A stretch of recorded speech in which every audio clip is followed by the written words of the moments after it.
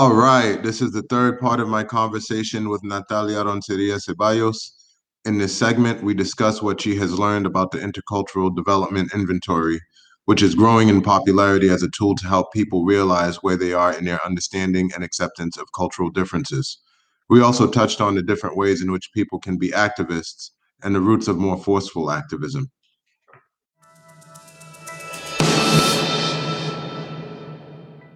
The Intercultural Development Inventory, or the IDI, right now is one of the better assessments in the marketplace, if not one of the only, frankly, that is as robust in having the ability to benchmark where an individual, a team, or an organization is at on this continuum that they've developed, this sort of intercultural competency continuum. And what's so good about that, I personally think, is that you can then retake this assessment down the road and see, right? Has there been progress made based off of maybe trainings or learning that I've been now able to access because of the results that I got, right? Because it really can inform, what do we even need? Where are people at? So in a sense, it gives you that snapshot. Where are you at in your intercultural competency? And what does that mean? When we say that, again, I boil it down to, like, again, how do we engage with difference? What does that mean to us? Do we even acknowledge, right? Do we even see also that there's difference there? So there's 5 stages in this continuum. You can be in this denial phase, which is really those individuals or even entities that are kind of like this, like this isn't really a thing. This doesn't really exist. Why do we even really need this work, right? When you say this, what are you referring to? Meaning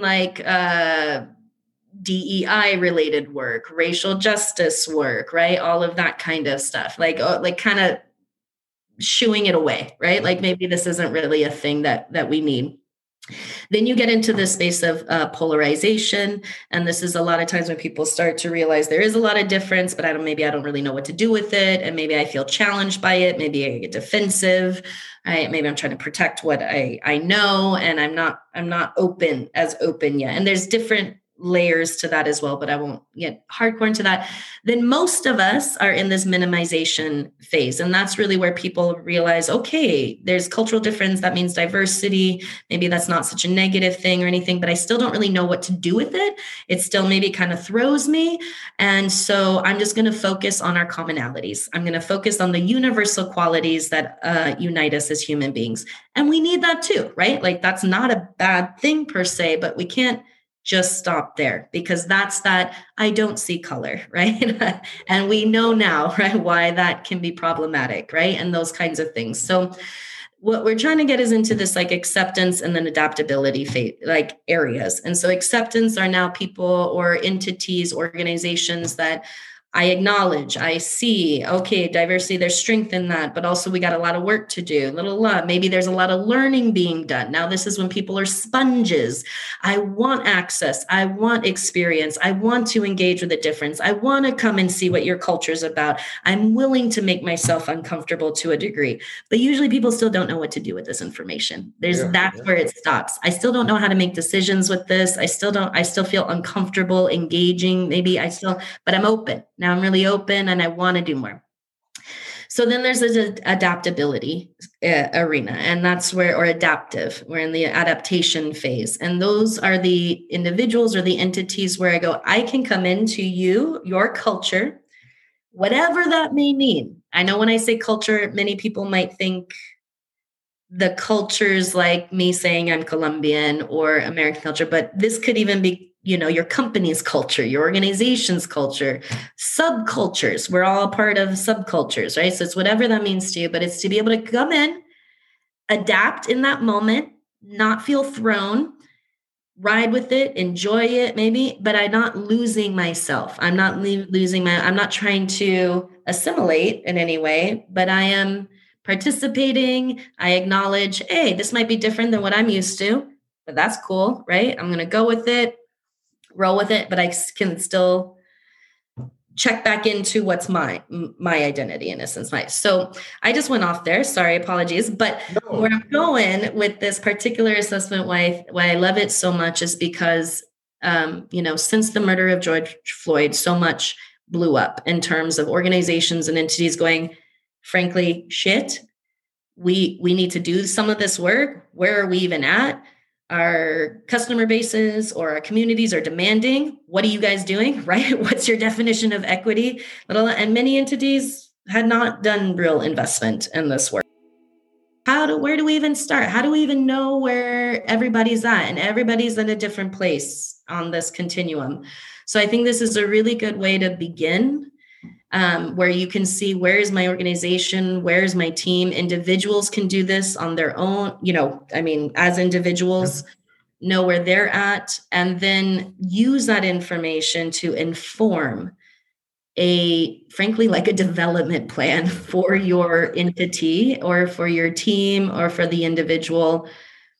And they say usually it takes about, it takes about 6 to 9 months of active work and investment before they would recommend taking an assessment again to see if there's been any kind of progress.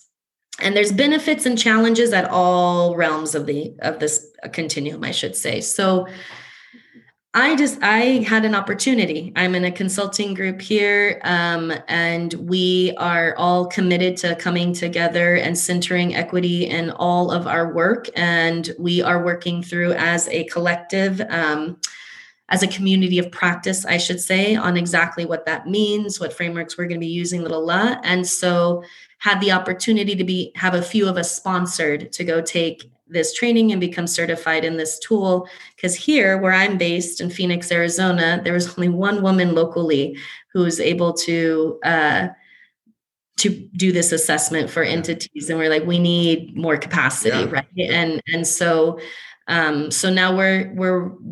this is a tool to use with other frameworks, in my opinion. This is a tool that I would highly recommend using with a skilled facilitator or a skilled coach. But it's very effective. It's blowing up in study abroad offices, which I find fascinating. And they're using it as a way to also benchmark students' progression and their experience also with that study abroad experience. And so I thought that was really interesting to learn that it seems to be trending there. But check it out, look into it. I think it's good for students. It's good for corporations. It's good for nonprofits, foundations. Really, it can be used across the board.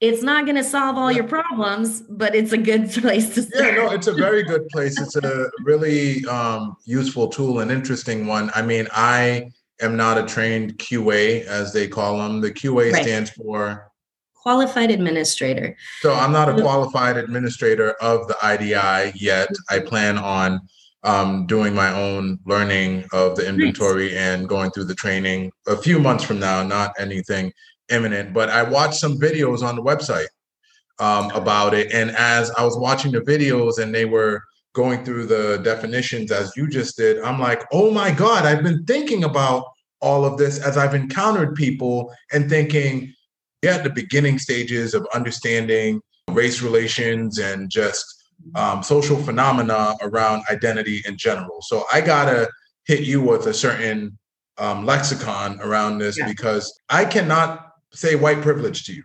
Like, you are not on a journey to understand what that means just yet. I get the lack of patience that some activists and professionals have. However, still, I wish there was a little bit more patience to recognize that this is all a journey. And, I had my own frustration a year ago when George Floyd happened. And, when I hear folks say, oh my God, like, I didn't even realize, and I'm sitting there like, hold on, what? Like, that was an awakening for you? Like, what are you talking about? Like, have you been living under a rock? But then I take 2 steps back and I think about that and I go, how can, in this case, a white person not understand the depth to which racism is at play on a regular basis? How could you not realize how serious this is within law enforcement? And I thought, well, I oversee a hair service operation at my school. And there's a steep set of stairs that lead up to the shop. And I walk up the stairs, I unlock the door, people come in and out, they get their hair done, they leave. And I go, I've been here 4 years at the school. And in this moment, in doing some internal reflection, am I saying to myself, I have not been an advocate for trying to make this more accessible to people with disabilities. And so in a lot of ways, I'm an ableist. Mm-hmm. You know, and I could go down the list with things that I fail to see because I don't experience something. And so when I think about it in that way, I'm like, okay, I guess I could understand how somebody who doesn't live in a diverse community or who came up in a particular setting where race isn't discussed and, you know, we're all, you know, rainbows and butterflies, I guess I could understand how that was an awakening, as hard as it is to understand that. Absolutely. Absolutely.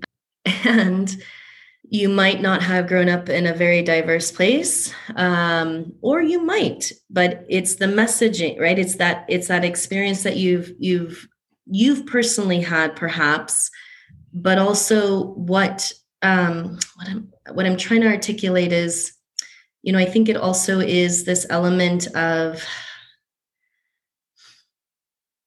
I'll use myself as an example.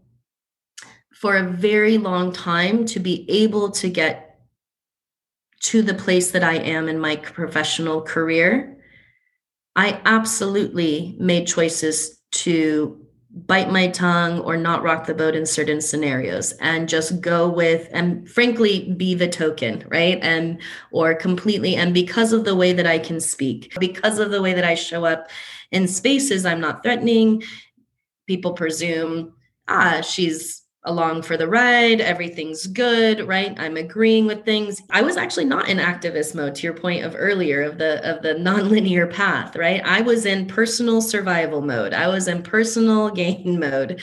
And I think that's also something to it, right? I saw a lot of peers around me also kind of being like, Natalia, like, what? Like, is this something? And me sitting there going like, all right, now let me recount all the times. You remember, right? When we were in the, just nobody spoke up. But also when you think about it, why should we? If I'm the only person representing any Latino in a space, or if the only Black person in this group of 20, why should, you know, they necessarily put themselves out like that?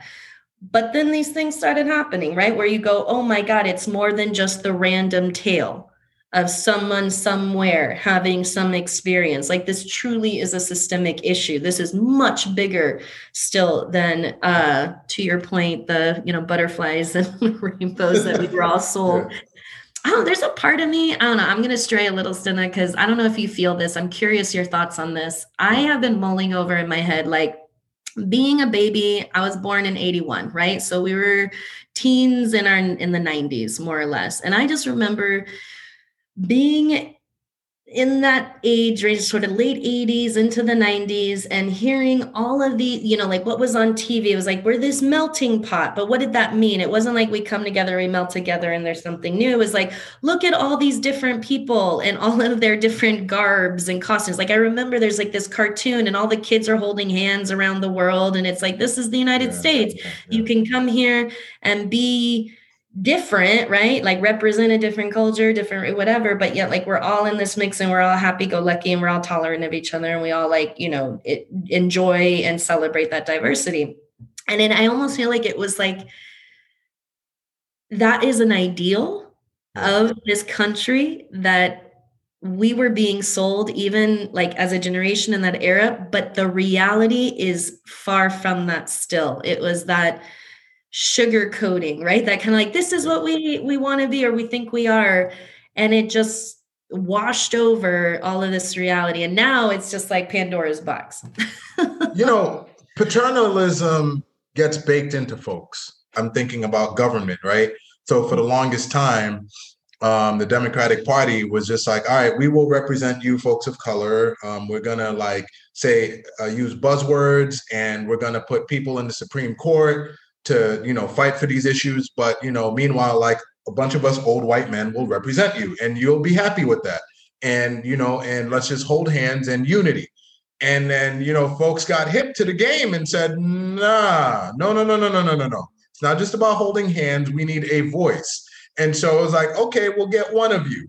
And then over time, it was like, no, you're not going to just get one person. You will diversify and make sure that that we have a voice at the table. There are multiple people who are able to speak to these issues. And why can't we run for office? So it's an evolutionary process that occurred. And I think at various points, the light switch came on for people that, and when I say people, marginalized people, that they couldn't take a back seat anymore, that they had to have a seat at the table, and that they had to change the language at the table. And that non-marginalized people need to be in this mix too, right? That they need to be they need to be beyond the allies, I would say, right? They need to be hand in hand. And there's also this element, in my opinion, that we have to take into consideration just how quickly we forget as a species. Like, I don't know why, as humans, we forget so quickly what was really just a blink of an eye ago. So I go, because, I'm about to be 40, right? We're in that age bracket. So I hit the big 40. Okay. So right. 40, I had 40 a few weeks ago. Right. Yes. Happy belated. That's right. Thank you. So when I talk to those that might be a little younger, right? Even let's say that are now in their 30s, who might have this surprise, I also go, gosh, man, how quickly we forget. I mean, it was less than 60 years ago that we had segregated water fountains still. Yeah. Right? Yeah. Like in less than one person's lifetime. My mother's 65. So when I think about, she was born in 1956, when you start looking at what was going on, even when she was a child, right? Schools were just being desegregated. I mean, look at how, and the backlash to that, the violence that occurred, God, I could just keep going, but I also think that's an element of it, right? It's these generations that were born into the butterflies and the rainbows. We're over here kind of biting our tongues to a degree. There's just sort of this, like, everything, we've done so much progress, everything should be good. But then these incidences, you could say, start coming more into the spotlight. Yeah. And now these young people who I do think believe more, and I know I'm super generalizing, which I usually hate to do, but these younger generations that I think do want more of that ideal that was being painted as reality, which is not, saying, whoa, like WTF pretty much, right? Yeah. And then that's where I go, hey, everybody, remember, it actually hasn't been that long since we were in a hardcore different type of Jim Crow era. So like, what? It doesn't surprise. I'm like, how? Yes, we made progress, but of course we still got a lot of work to do. Of course. And let me just add that the young generation is on fire because for so long, the generation before them was asking nicely. Mm-hmm. And we have communicated to the young folks that, we did the diplomatic thing. We tried to work within the system. Now, defund the motherfucking police. Period. Yes. It is not about reform anymore. We asked you to do the training and you got the police officers together and you did the 1 week long training and then sent them right back into communities. Give us the money. Let us manage the money. And folks, whoa. Where's this all coming from? And it's like, we've been asking you nicely. No more. and so like for me, sometimes it's uncomfortable when I'm in spaces with like activists who are like, no, fuck that. Like, I'm not going to be polite about what I want. And I have to, again, take a step back to say, you know what? I can't even blame the tone right now because I'm frustrated. But I've been conditioned to think that asking you and couching it in a way that's comfortable for you will get things done. But it hasn't. Mm-hmm. Overwhelmingly. And this is not just around race, it's sex, it's sexuality. And ultimately, going back to our first episode, Latinx, what is that from? Like folks who care about gender, who are tired of the binary saying Latinx, No more. Absolutely. To every action, there's a reaction. Oh, you're so on point. And I will say, I feel like I'm still recovering in many ways from that, right? Because the way that I now frame it is realizing, of course, in the end, like we do think about our tribes, right? And our own, what we need to survive and to thrive. And so I have functioned from that for so long. It is just so ingrained, right? It's just so the norm. So I have to be very conscious of, also, to your point, like how I show up in spaces and what I'm really willing to challenge and bring to the table. And that's why I'm so grateful, frankly, to have found this community of practice with other consultants who are much stronger in tone than I, and really challenge in spaces, and are helping show me, frankly, how to do that to a greater degree. And at the same time, I also go, I'm also who I am. I'm kind of a diplomatic person in general. Like that's just my MO, even in personal life. So I know I'll always show up I want to show up with compassion in all my spaces. I want to show up and lead with love in all spaces. And that's more challenging in certain areas for me than others. But that's my journey. That's my process. That's the way I show up.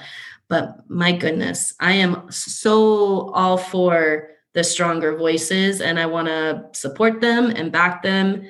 And we need them because, yeah, to your point, I mean, asking nicely has just been like, oh yeah, that's great. And then we get like a little tap on the head, and then it's like, now go be quiet and be in your corner. Yeah, some crumbs. Here's some crumbs.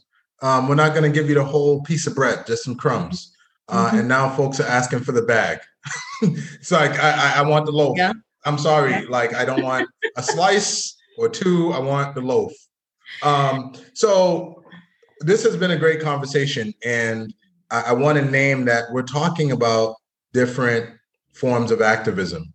And I think, there isn't a playbook. Well, actually, there probably is a playbook, but it was probably written in academic jargon and enough of us haven't read it. But there are activist lanes. And I've learned this over time. Somebody like me, as I was explaining to you before we recorded the first episode, I am not ever going to be holding a sign in front of the State House yelling and screaming. Yeah, that's not really me either. It's not my personality. I think there's value there, but it's just not 100%. The way I move. So this podcast was my activist lane. Helping my daughter publish a diversity and inclusion book is my activist lane. Like, I like to feel like I'm engaging people and educating them, because I truly believe that when people know better, they do better. And so if I am standing in front of a building holding a sign, if I'm, fill in the blanks, if I'm not engaged with the other side that I'm trying to move, I don't feel as though I'm able to make change that way. However, there's still value in that. There's value in a lot of different forms of activism. And unfortunately, is there an inventory out there where people can kind of figure out where their activist lane is so that they can be genuine? I don't even know if I'm the right person to yeah, no, I'm sure there is. Cause I mean, when you say activism, I immediately start thinking of like all the grassroots organizations and movements as well. And to your point, I really think it's about, I really do hope when people know better, they do better. I go by that as well. But in the end, it's all personal choice. And we cannot control others. We cannot force others to see things through our perspective or through our eyes, unless they are really willing to. So I think it's that whole, it's going to take different approaches to get people to really start to activate themselves. And sometimes that means the shock value element. Sometimes that means someone needs to be pushed to tears, right? Sometimes it takes that.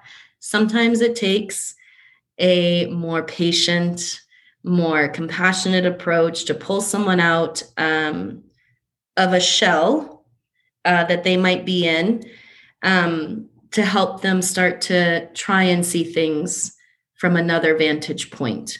Yeah. And so that's something I believe very strongly in. So I do really think it's valuable to have many different approaches, many different ways people can engage with their own learning and unlearning journeys and processes.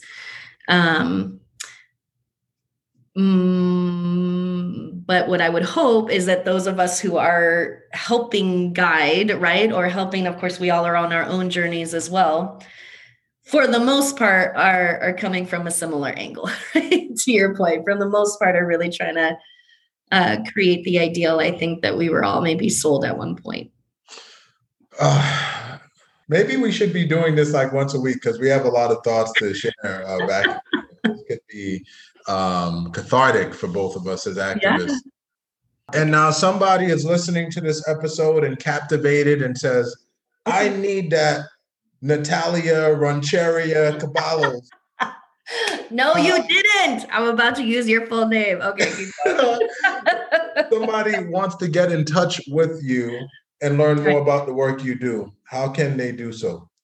Yes, please feel free. Really, I'm on LinkedIn. So yes, of course, you can find me on LinkedIn, Natalia RC.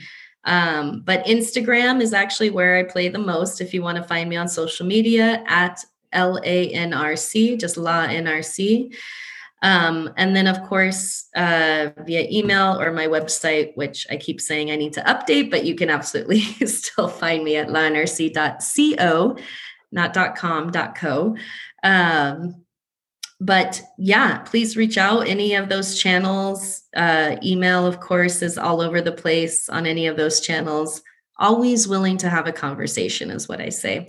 And I will say this, I am the type of person that if I really believe I am not the right fit for you, or I don't really provide what really will be of most value to you, I will do my best to connect you to the best resource I know to fill your need. I think my goodness, you are not a hustler. Jeez. Well, I mean, I commend you. That's commendable. But not in that manner. No. Awesome. Yeah, no. I really, really, really believe strongly that I have to vet you. You have to vet me. And we have to make sure that we're really the right fit based on your particular needs. And if not, then I will help you find that fit. Awesome. Yeah. Natalia, thank you so much for coming on N-Me and being a guest. And so I'm going to be totally transparent with my audience here. The goal was to have you on this evening and have a 30-minute conversation and post that as the second half of our conversation. But I'm going to split this one into two, because I don't want to delete anything from this conversation. So it's going to be a 3-part episode. And so my audience will certainly hear how I've broken that up, and it'll make a ton of sense, and it's all valuable. So you'll listen to all 3 parts. Wonderful. I appreciate it so much. Thank you so much for the invitation. Wonderful to reconnect with you and to see all that you're doing. And thank you for this platform. This is so important that there are spaces like this more and more created for people to come and learn and hopefully take some action in their own lives. So thank you.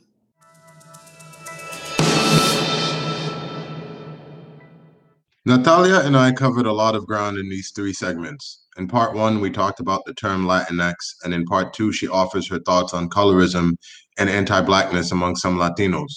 I also chimed in with some thoughts about my experiences with colorism in my own family and how I made sense of it, despite its problematic nature. There's a lot to think about here for sure. Until the next episode of N-Me, keep reflecting. Identity and me.